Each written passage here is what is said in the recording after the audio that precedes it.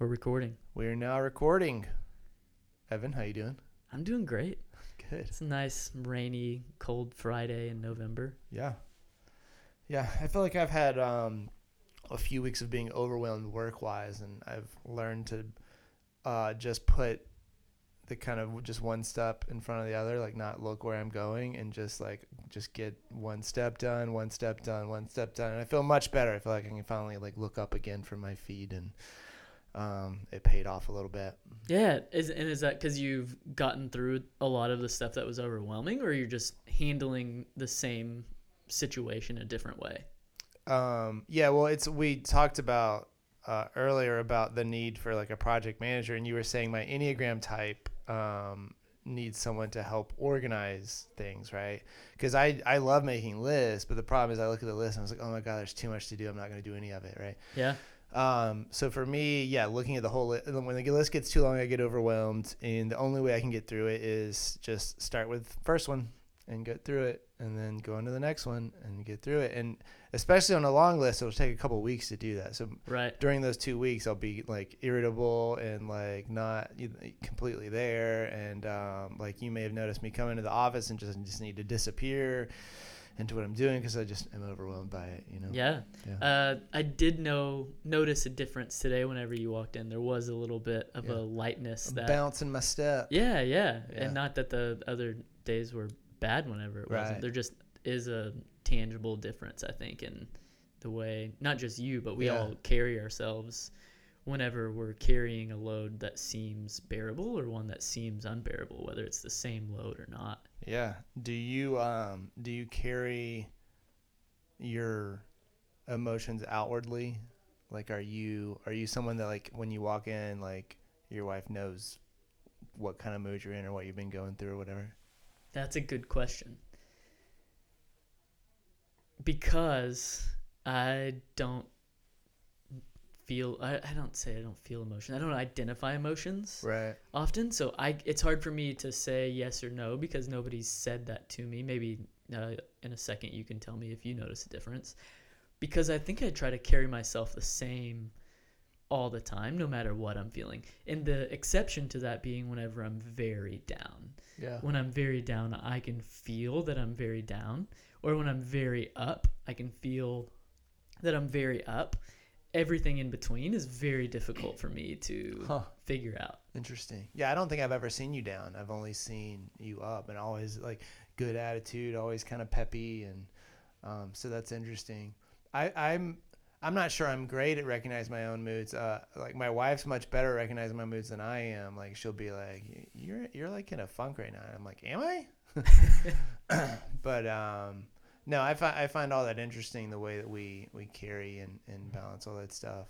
I wanted to bring something up that's been on my mind this week, which is this. I'm reading this book, Disney War, which I think I've mentioned to you before.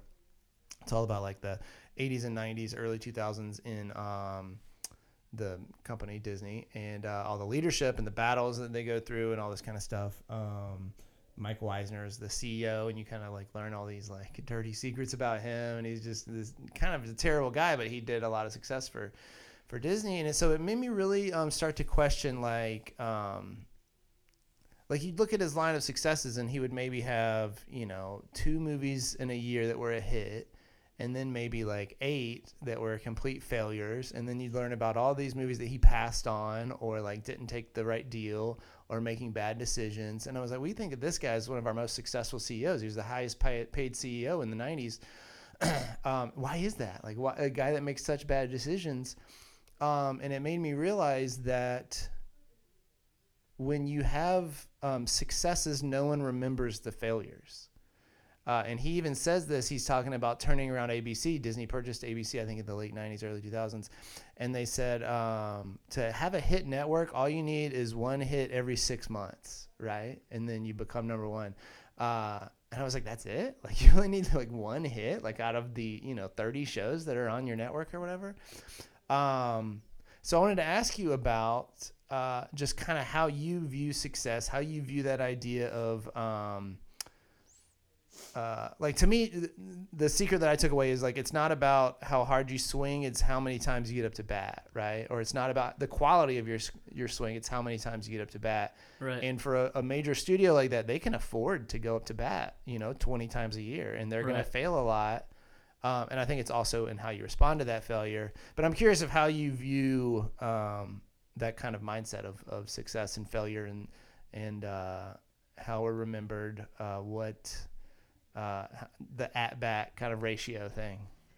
I'm going to have a difficult time distilling like one stream of thought because I had several as you were asking the question. Yeah. So the whole at-bat scenario or metaphor, I think, is a good one. Is success, taking a swing is success, hitting the ball is success, hitting a home run. And I almost think that success is making the team, like to even have the chance to get up to bat. Yeah.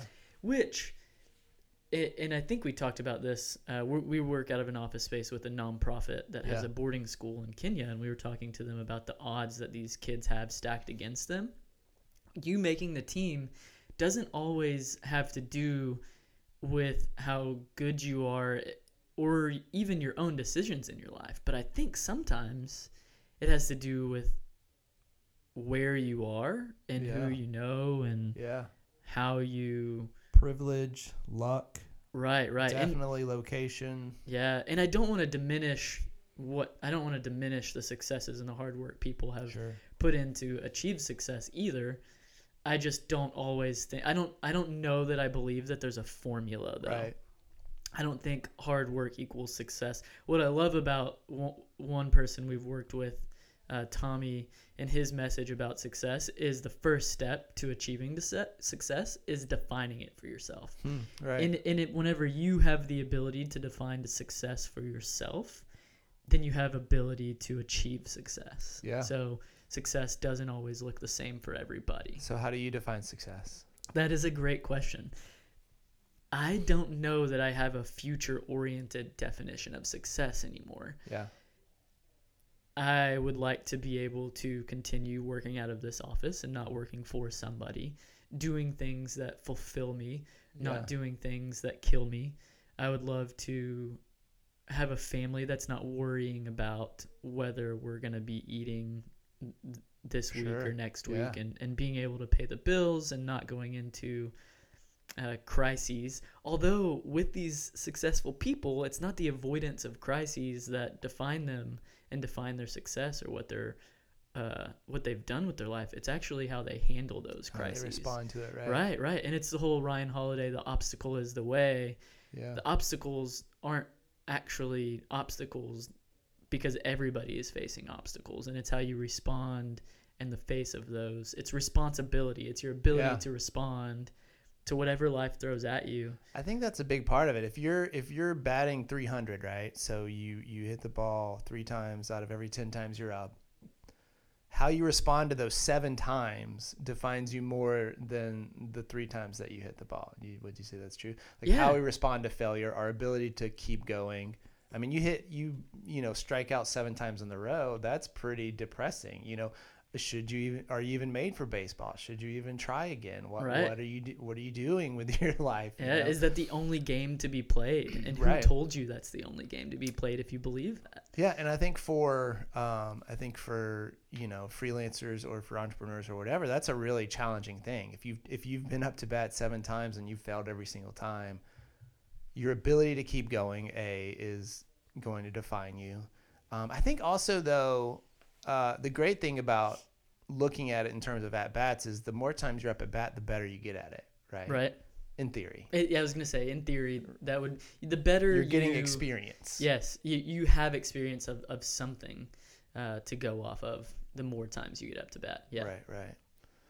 What I like about so first of all, I think it's worth acknowledging that I've never heard you make a sports reference before. I don't know if you, do you like sports? No. Okay. No. I like baseball's my favorite. So I gave this analogy to a friend the other day, and he was repeating back to me the same analogy in different sports. And I was like, baseball's the only one that matters. Like baseball is a very, the way I see it is a very storytelling sport. It's got nostalgia. It's got I don't know. There's something that I really connect with baseball about. Okay. But I don't really watch it. Yeah. That was just funny to me. Right. Yeah. And okay, so this was another thought. I don't know if I'm following the same train or not, because that was a little drift.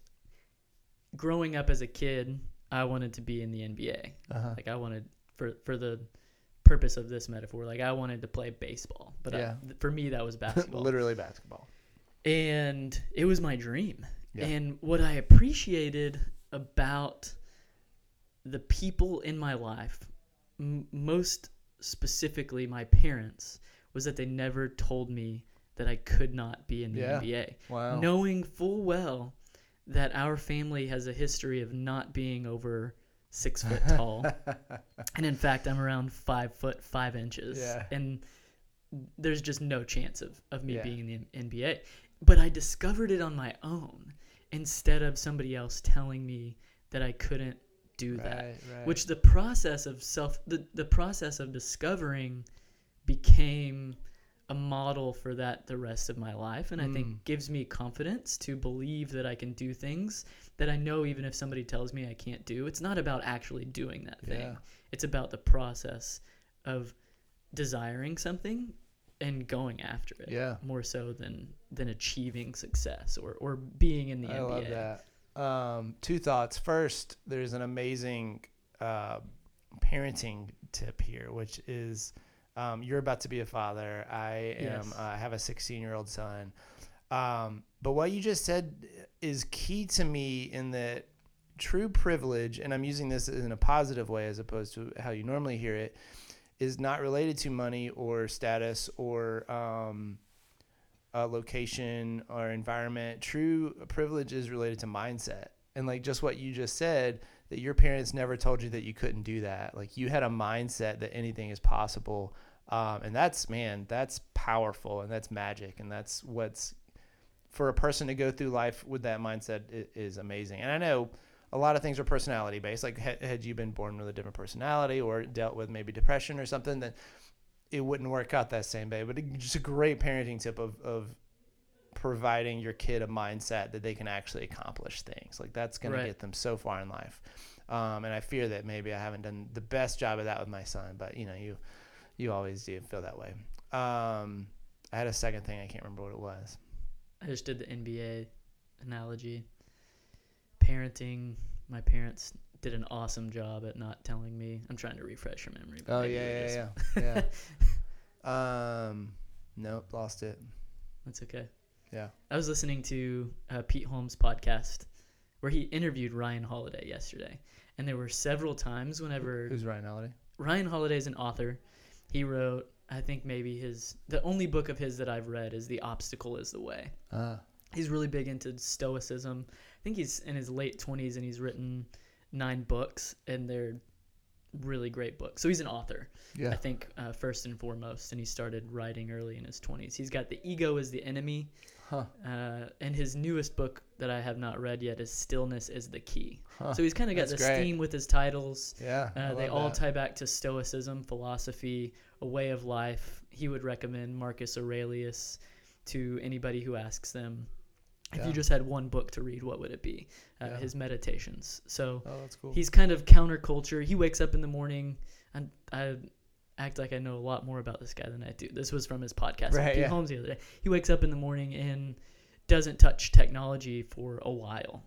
First goes on a walk with his kid through the woods, and that's very intentional that it's outside in nature, and then does something physically active before he ever touches his phone.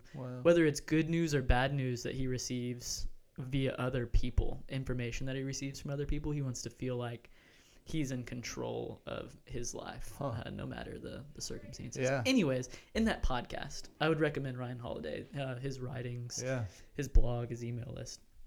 In the podcast, Pete and him got off topic several times. And then Pete, who is hosting the podcast, would forget where they were. And it was really fun watching them recover. Similarly to how, like, now we're on this new topic. It just takes letting the flow happen, essentially. So I think that's a fun... But which is funny, because now you brought me back around to what I was going to say.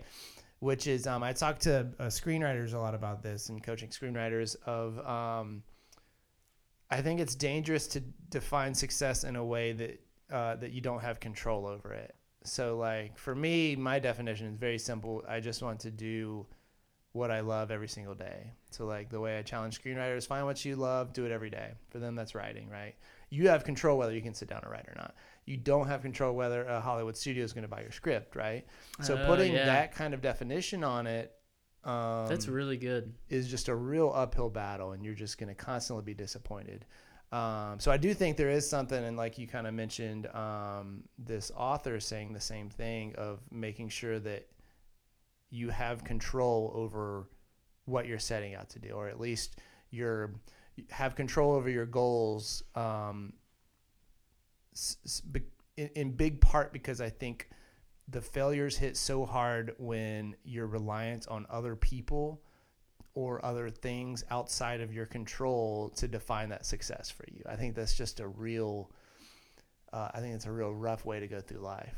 Right. So if we took those to the extremes, which I like doing because oftentimes those aren't reality, but they give us a good picture of where reality is. An extreme definition of success that you're not recommending is I'll be successful when I win the lottery. Right. Yeah. Right? Like that's a great way to put it. No control. And an extreme of the other way is I'll be successful.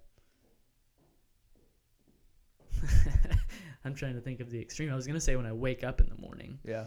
And maybe that is as extreme as I could go. But I would even say like saying another word to you, like just being here in the moment. Right. There's nothing existing that has to be done.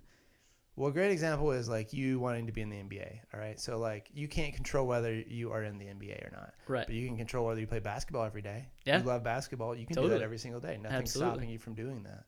And basketball brings you life, and it's not making you a living, but it is filling you with some sense of purpose. Yes, absolutely. And I look back on my childhood, and I think that's just most of what I did with my time. Yeah. And what's fun about life and spending your time doing what your soul is kind of pulling you towards, if I could use those words, which for me as a child was basketball. Like there was something inside of me that was drawn to this sport and this activity. And nobody was telling me that because you can't do this later in life, you need to stop doing it right now. Right. But what's fun about always following that draw of the soul, oh goodness, I just forgot what I was going to say at the end of that. I guess it's just fun drawing the soul. Yeah. What's fun about following your soul, following that? Goodness. See, I wish I was as funny as Pete Holmes because he often recovered with a joke. He can fill in the space. Right. With a loud laugh. Oh, I know what I was going to say now. Yeah. Is there are still lessons to be learned. So I was thinking back to being a child playing basketball and the lessons that I learned from playing with a team, having a coach, practicing a skill. Yep. There are so many things that I carry with me today because I was following my soul as a child. Right. And I use those learnings today in my life. And that's the thing too, is like if you're focused on, like when I talk to writers, if your goal is to write every single day, you are much more likely to sell a screenplay one day, right? Because you're making a daily habit out of your dream. You're not waiting to win the lottery. You are getting up and you're working for a paycheck every day. Yeah, totally. Yeah. What I like about even what we're doing now on the podcast is, for me, a big fear of mine in recording a podcast was sounding stupid or even getting to a situation. This is really fun because it just getting to a situation where I would forget what I was saying and there would be blank space. Like that's a big thing. I want to learn how to handle it. Yeah. And it's happened 2 times in this recording so that if I ever have the opportunity to be in the NBA of podcasting or communicating, whatever that would be, use the metaphor. If I ever have an opportunity, I've just gained so much experience. We're getting more at-bats right now. Right. Even this is we're an striking at-bat. out. Yeah. No doubt. I think we're at least getting a single. We're doing... I think so. All right. We're bunting. We're swinging. Yeah. Cool. All right, man. Anything else? Thanks for the conversation. Yeah, this was really great. Fun. This was a good one. It made me think a lot. No doubt. as always. See you next Friday. See ya.